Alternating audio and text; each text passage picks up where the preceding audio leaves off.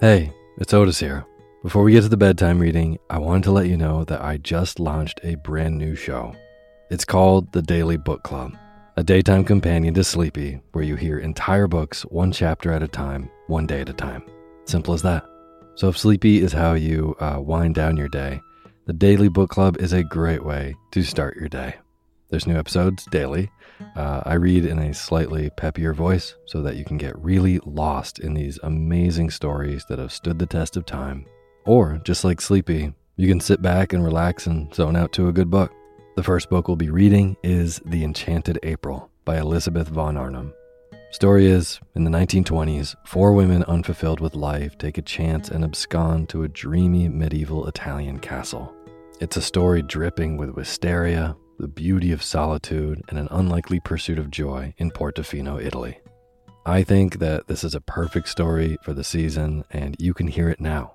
Find the Daily Book Club on Spotify, Apple Podcasts, and everywhere else.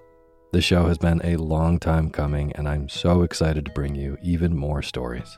So go subscribe to the Daily Book Club to hear what happens next. Thanks.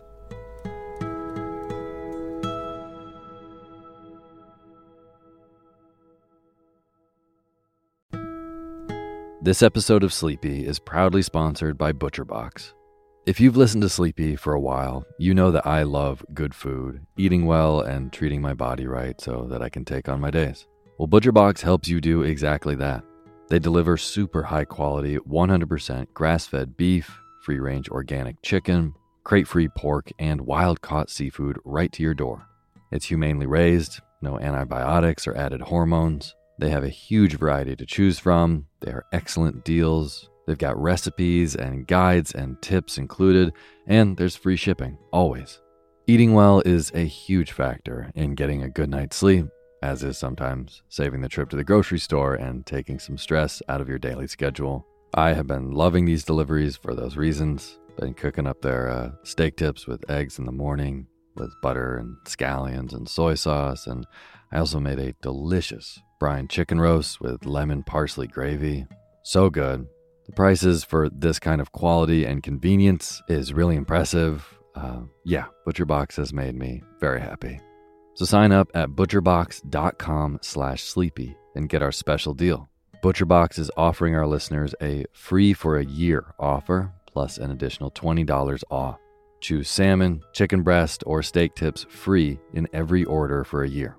Sign up today at butcherbox.com/sleepy and use code SLEEPY to choose your free for a year offer. Plus, get $20 off your first order.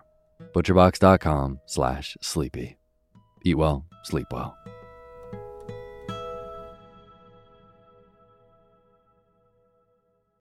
When you need mealtime inspiration, it's worth shopping Kroger, where you'll find over 30,000 mouth-watering choices that excite your inner foodie. And no matter what tasty choice you make, you'll enjoy our everyday low prices, plus extra ways to save, like digital coupons worth over $600 each week. You can also save up to $1 off per gallon at the pump with fuel points. More savings and more inspiring flavors make shopping Kroger worth it every time. Kroger, fresh for everyone. Fuel restrictions apply.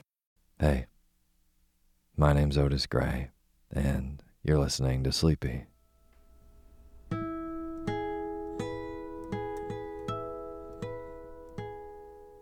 podcast where I read old books to help you get to sleep, and a proud member of the Airwave Podcast Network. I have got a wonderful, snoozy bedtime story for you tonight. But before we get to tonight's reading, I just want to thank all of our patrons on patreon.com. Kieran Francis, Taylor Bree, Elise Fernandez, Mackenzie M., and Stephanie K. Nibs. Thank you all so much for being a part of making the Sleepy Podcast. And for anyone who doesn't know, all of these wonderful names that I just read are brand new patrons on patreon.com, which is a wonderful site where you can go and support creators of the work that you like. So if the Sleepy Podcast has helped you get a better night's sleep and wake up more refreshed the next day, consider going to patreon.com/sleepyradio and donating even $1 a month. It goes a really long way. There's really cool perks if you donate $5 a month, but no matter how much you donate, I will read your name in the opening credits of the next show after you do. So if you'd like to be a part of making the show too, go to patreon.com/sleepyradio. Thank you. And as always, the music you're hearing is by my good friend James Lebkowski, and the cover art for Sleepy is by Gracie Kanan.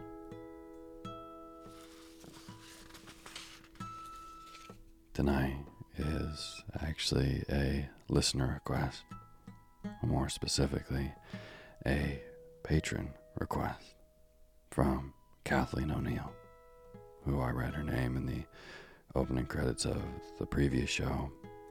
Kathleen had a very, very good idea for a show.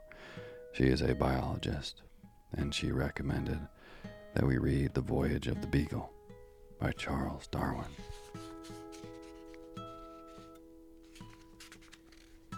A lot of Victorian era science-y stuff that is perfect to fall asleep to. So I just want to say thank you very much, Kathleen, for the awesome recommendation. And for you listening, I hope you can doze off into a deep, deep slumber while I read The Voyage of the Beagle by Charles Darwin. And now is the time for you to fluff up your pillow just how you like it. Feel yourself melt into your bed. Get real comfortable. Close your eyes and let me read to you.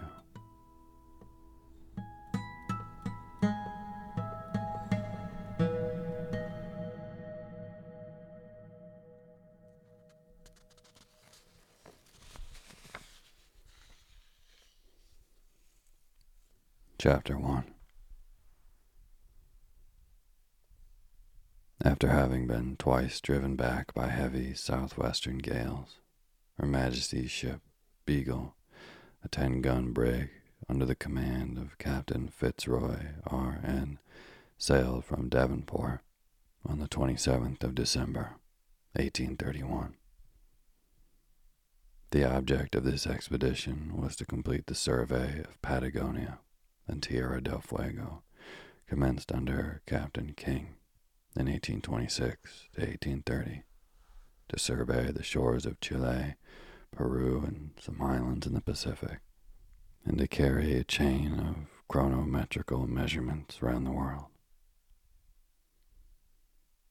On the 6th of January, we reached Tenerife, but were prevented landing by fears of our bringing the cholera.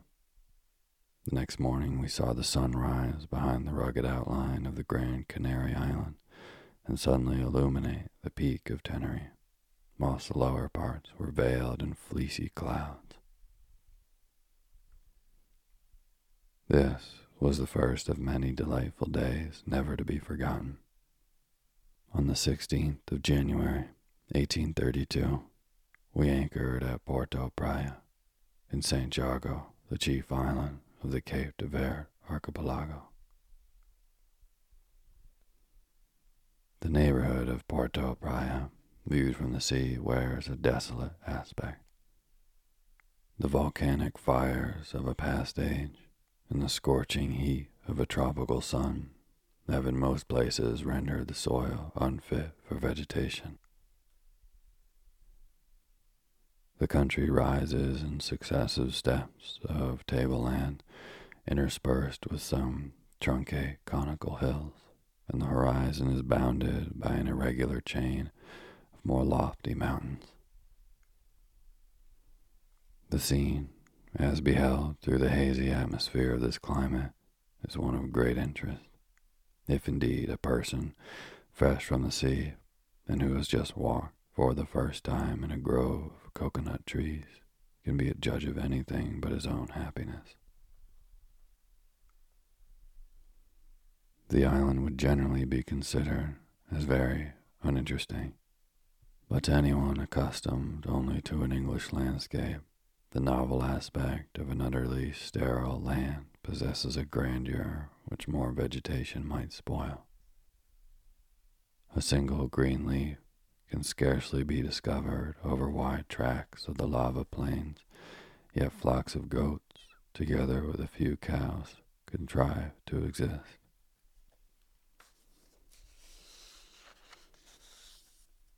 It rains very seldom, but during a very short portion of the year, heavy torrents fall, and immediately afterwards a light vegetation springs out of every crevice. This soon withers, but upon such naturally formed hay the animals live. It did not now rain for an entire year. When the island was discovered, the immediate neighborhood of Puerto Praya was clothed with trees, the reckless destruction of which has caused here, as at St. Helena and at some of the Canary Islands, almost entire sterility. The broad, flat-bottomed valleys, many of which serve during a few days only in the season as watercourses, are clothed with thickets of leafless bushes. Few living creatures inhabit these valleys. The commonest bird is a kingfisher, which tamely sits on the branches of the castor oil plant and thence darts on grasshoppers and lizards. It is brightly colored, but not so beautiful as the European species. In its flight, manners, and place of habitation, which is generally in the driest valley, there is also a wide difference. One day, 2 of the officers and myself rode to Ribeira Grande, a village a few miles eastward of Puerto Praya. Until we reached the valley of St. Martin, the country presented its usual dull brown appearance. But here, a very small rill of water produces a most refreshing margin of luxuriant vegetation. In the course of an hour, we arrived at Ribeira Grande and were surprised at the sight of a large ruined fort and cathedral. This little town, before its harbor was filled up, was the principal place in the island, and now presents a melancholy but very picturesque appearance. Having procured a black padre for a guide and a Spaniard who had served in the Peninsular War as an interpreter, we visited a collection of buildings, of which an ancient church formed the principal part. It is here the governors and captain generals of the islands have been buried. Some of the tombstones recorded dates of the 16th century. The heraldic ornaments were the only things in this retired place that reminded us of Europe. The church, or chapel, formed one side of the quadrangle, in the middle of which a large clump of bananas were growing. On another side was a hospital, containing about a dozen miserable-looking inmates. We returned to the venda to eat our dinners. A considerable number of men, women, and children, all as black as jet, collected to watch us. Our companions were extremely merry, and everything we said or did was followed by their hearty laughter. Before leaving the town, we visited the cathedral. It does not appear so rich as the smaller church, but boasts of a little organ, which sent forth singularly inharmonious cries. We presented the black priest with a few shillings, then the Spaniard, patting him on the head, said, with much candor, he thought his color made no great difference. We then returned, as fast as the ponies would go, to Puerto Praya. Another day we rode to the village of St. Domingo, situated in the center of the island. On a small plain which we crossed, A few stunted acacias were growing.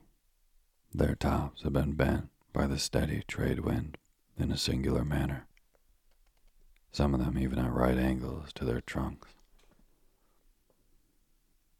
The direction of the branches was exactly northeast by north and southwest by south, and these natural veins must indicate the prevailing direction of the force of the trade wind. The traveling had made so little impression on the barren soil that we here missed our track and took that to Fuentes.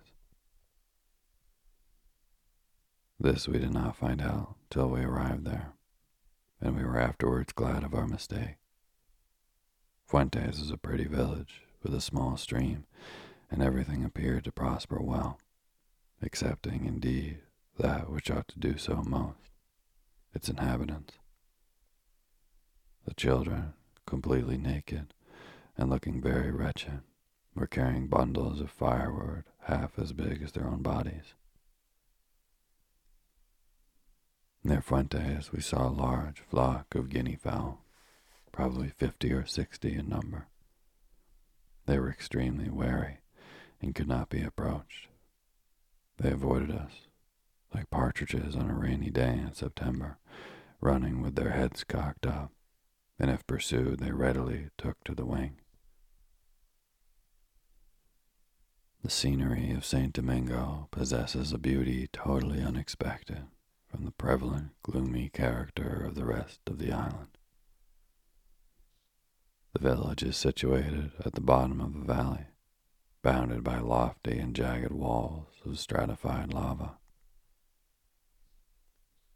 The black rocks afford a most striking contrast with the bright green vegetation which follows the banks of a little stream of clear water. It happened to be a grand feast day, and the village was full of people. On our return, we overtook a party of about 20 young girls, dressed in excellent taste, their black skins and snow-white linen being set off by colored turbans and large shawls.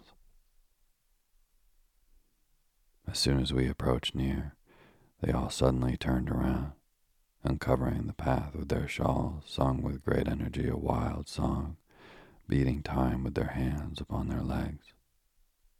We threw them some vintums, which were received with screams of laughter, and we left them redoubling the noise of their song.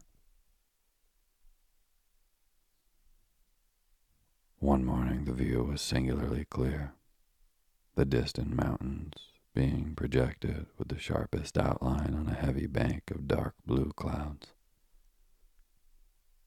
Judging from the appearance, and from similar cases in England, I supposed that the air was saturated with moisture. The fact, however, turned out quite the contrary. The hygrometer gave a difference of 29.6 degrees between the temperature of the air and the point at which dew was precipitated.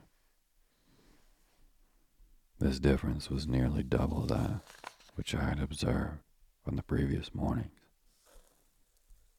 This unusual degree of atmospheric dryness was accompanied by continual flashes of lightning. It is not an uncommon case thus to find a remarkable degree of aerial transparency with such a state of weather. Generally the atmosphere is hazy, and this is caused by the falling of impalpably fine dust, which was found to have slightly injured the astronomical instruments. The morning before we anchored at Porto Praya, I collected a little packet of this brown-colored fine dust, which appeared to have been filtered from the wind by the gauze of the vane at the masthead. Mr. Lyle has also given me 4 packets of dust, which fell on a vessel a few hundred miles northward of these islands. Professor Ehrenberg finds that this dust consists in great part of infusoria with siliceous fields and of the siliceous tissue of plants. In 5 little packets which I sent him, He has ascertained no less than 67 different organic forms. The Infusoria, with the exception of 2 marine species, are all inhabitants of fresh water. I have found no less than 15 different accounts of dust having fallen on vessels when far out in the Atlantic. From the direction of the wind, whenever it has fallen, and from its having always fallen during those months when the Harmattan is known to raise clouds of dust high into the atmosphere, we may feel sure that it all comes from Africa. It is, however, a very singular fact that although Professor Ehrenberg knows many species of Infusoria peculiar to Africa, he finds none of these in the dust which I sent him. On the other hand, he finds it in 2 species which hitherto he knows as living only in South America. The dust falls in such quantities as to dirty everything on board and to hurt people's eyes. Vessels even have run on shore owing to the obscurity of the atmosphere. It has often fallen on ships when several hundred and even more than 1,000 miles from the coast of Africa, and at points 1,600 miles distant in a north and south direction. In some dust which was collected on a vessel 300 miles from the land, I was much surprised to find particles of stone above the 1,000th of an inch square, mixed with finer matter. After this fact, one need not be surprised at the diffusion of the far lighter and smaller sporules of cryptogamic plants. The geology of this island is the most interesting part of its natural history. On entering the harbor, a perfectly horizontal white band in the face of a sea cliff may be seen running from some miles along the coast and at the height of about 45 feet above the water.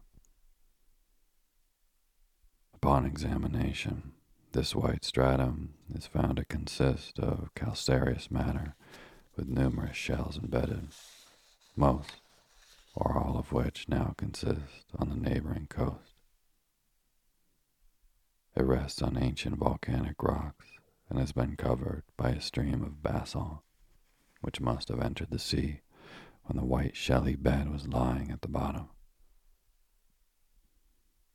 It is interesting to trace the changes produced by the heat of the overlaying lava on the friable mass, which in parts has been converted into crystalline limestone, and in other parts into a compact spotted stone, where the limestone has been caught up by the scoriaceous fragments of the lower surface of the stream.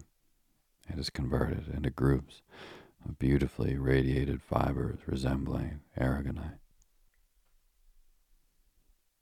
The beds of lava rise in successive, gently sloping plains towards the interior, whence the deluges of melted stone have originally proceeded. Within historical times, no signs of volcanic activity have, I believe, been manifested in any part of St. Jago. Even the form of a crater can but rarely be discovered on the summits of the many red cindery hills, yet the more recent streams can be distinguished on the coast, forming lines of cliffs on less height, but stretching out in advance of those belonging to an older series, the height of the cliffs thus affording a rude measure of the age of the streams. During our stay, I observed the habits of some marine animals. A large aplysia is very common. This sea slug is about 5 inches long and is of a dirty yellowish color veined with purple. On each side of the lower surface or foot there is a broad membrane, which appears sometimes to act as a ventilator in causing a current of water to flow over the dorsal branchiae or lungs. It feeds on the delicate seaweeds which grow among the stones in muddy and shallow water, and I found in its stomach several small pebbles, as in the gizzard of a bird.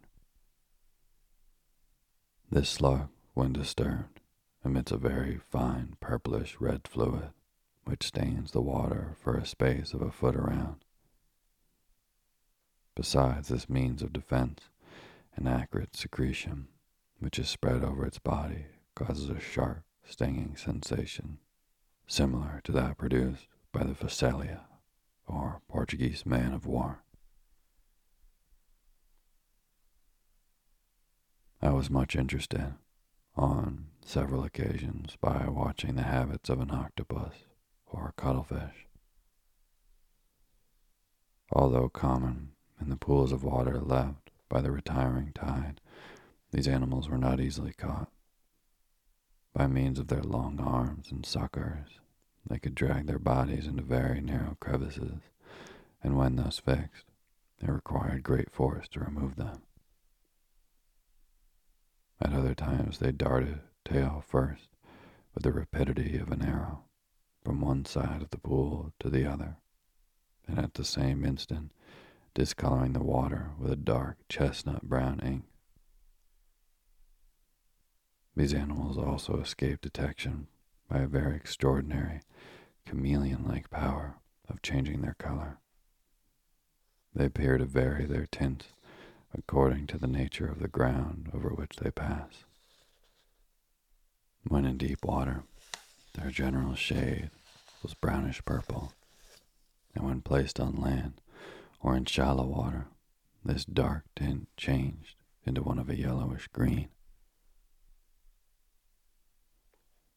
The color, examined more carefully, was a French gray, with numerous minute spots of bright yellow.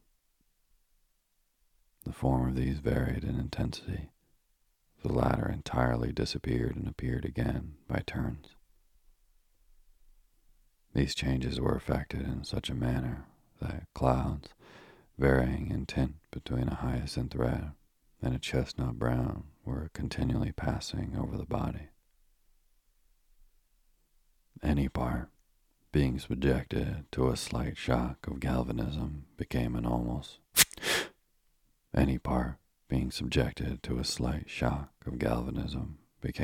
black. A similar effect, but in a less degree, was produced by scratching the skin with a needle. These clouds, or blushes as they may be called, are said to be produced by the alternate expansion and contraction of minute vesicles containing variously colored fluids. This cuttlefish displayed its chameleon-like power during both the act of swimming and whilst remaining stationary at the bottom. I was much amused by the various arts to escape detection used by one individual, which seemed fully aware that I was watching it. Remaining for a time motionless, it would then stealthily advance an inch or two, like a cat after a mouse, sometimes changing its color. It thus proceeded, till having gained a deeper part, it darted away, leaving a dusky train of ink to hide the hole into which it had crawled. While looking for marine animals, with my head about 2 feet above the rocky shore, I was more than once saluted by a jet of water, accompanied by a slight grating noise. At first, I could not think what it was, but afterwards I found that it was this cuttlefish, which, though concealed in a hole, thus often led to its discovery. That it possesses the power of ejecting water, there is no doubt, and it appeared to me that it could certainly take good aim by directing the tube or siphon on the underside of its body. From the difficulty which these animals have in carrying their heads, they cannot crawl with ease when placed on the ground. I observed that one which I kept in the cabin was slightly phosphorescent in the dark. St. Paul's Rocks. In crossing the Atlantic, we hove to during the morning of February 16th, close to the island of St. Paul's. This cluster of rocks is situated in 0 degrees, 58 north latitude, and 29 degrees, 15 west longitude. It is 540 miles distant from the coast of America and 350 from the island of Fernando Noronha. The highest point is only 50 feet above the level of the sea, and the entire circumference is under 3/4 of a mile. This small point rises abruptly out of the depths of the ocean. Its mineralogical constitution is not simple. In some parts the rock is of a cherty, in others of a felspathic nature, including thin veins of serpentine. It is a remarkable fact that all the many small islands lying far from any continent in the Pacific, Indian, and Atlantic Oceans, with the exception of the Seychelles and this little point of rock, are, I believe, composed either of coral or of erupted matter. The volcanic nature of these oceanic islands is evidently an extension of that law, and the effect of those same causes, whether chemical or mechanical, from which it results that a vast majority of the volcanoes now in action stand either near sea coasts or as islands in the midst of the sea. The rocks of St. Paul appear from a distance of a brilliantly white color. This is partly owing to the dung of a vast multitude of sea fowl, and partly to a coating of a hard, glossy substance with a pearly luster, which is intimately united to the surface of the rocks. This, when examined with a lens, is found to consist of numerous exceedingly thin layers, its total thickness being about the 1/10 of an inch. It contains much animal matter, and its origin, no doubt, is due to the action of the rain or spray on the bird's dung. Below some small masses of guano at Ascension and on the Albrojos Islets, I found certain stalactitic branching bodies formed apparently in the same manner as the thin white coating on these rocks. The branching bodies so closely resembled in general appearance certain Malapore, a family of hard, calcareous sea plants, that in lately looking hastily over my collection, I did not perceive the difference. The globular extremities of the branches are of a pearly texture, like the enamel of teeth, but so hard as just to scratch plate glass. I may here mention that on a part of the coast of Ascension, where there is a vast accumulation of shelly sand, an incrustation is deposited on the tidal rocks by the water of the sea, resembling, as represented in the woodcut, certain cryptogamic plants, often seen on damp walls. The surface of the fronds is beautifully glossy, and those parts formed where fully exposed to the light are of a jet black color, but those shaded under ledges are only gray.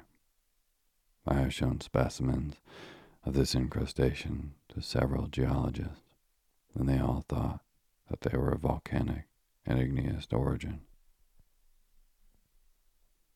In its hardness and translucency, and its polish equal to that of the finest oliva shell, and the bad smell given out and loss of color under the blowpipe, it shows a close similarity with living seashells.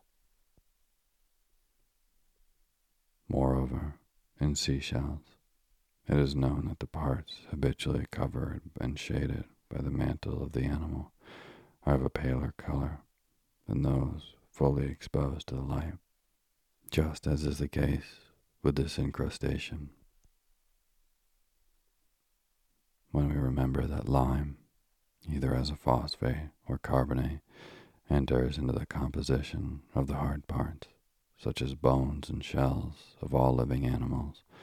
It is an interesting physiological fact to find substances harder than the enamel of teeth and the colored surfaces, as well as polished as those of a fresh shell, were formed through inorganic means from dead organic matter, marking, also in shape, some of the lower vegetable productions.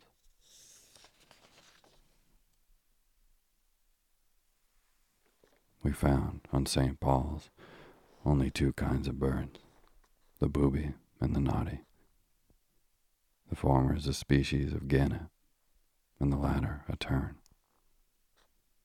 Both are of a tame and stupid disposition, and are so unaccustomed to visitors that I could have killed any number of them with my geological hammer. The booby lays her eggs on the bare rock, and the tern makes a very simple nest with seaweed. By the side of many of these nests, a small flying fish was placed, which I suppose had been brought by the male bird for its partner. It was amusing to watch how quickly a large and active crab, Graspus, which inhabits the crevices of the rock, stole the fish from the side of the nest as soon as we had disturbed the parent birds.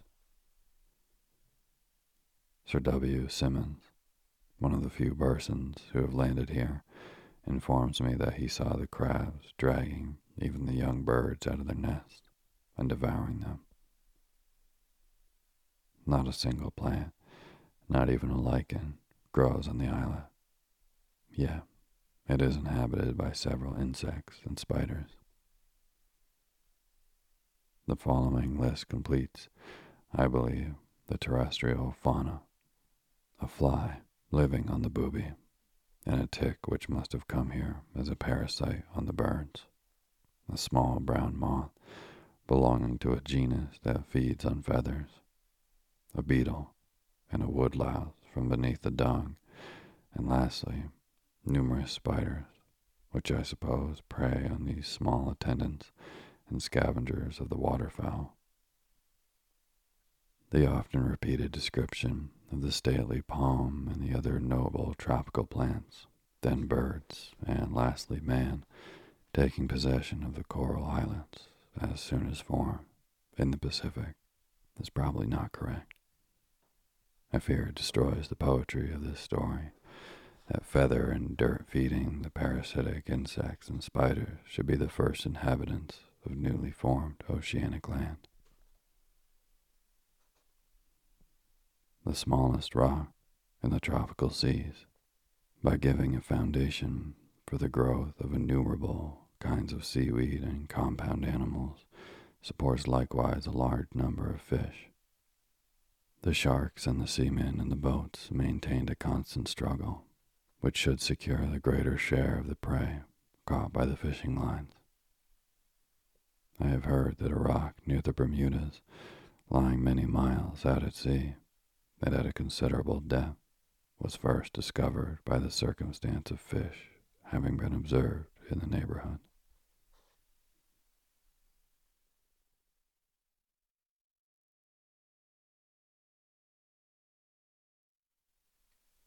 Thank you for listening to Sleepy. Good night.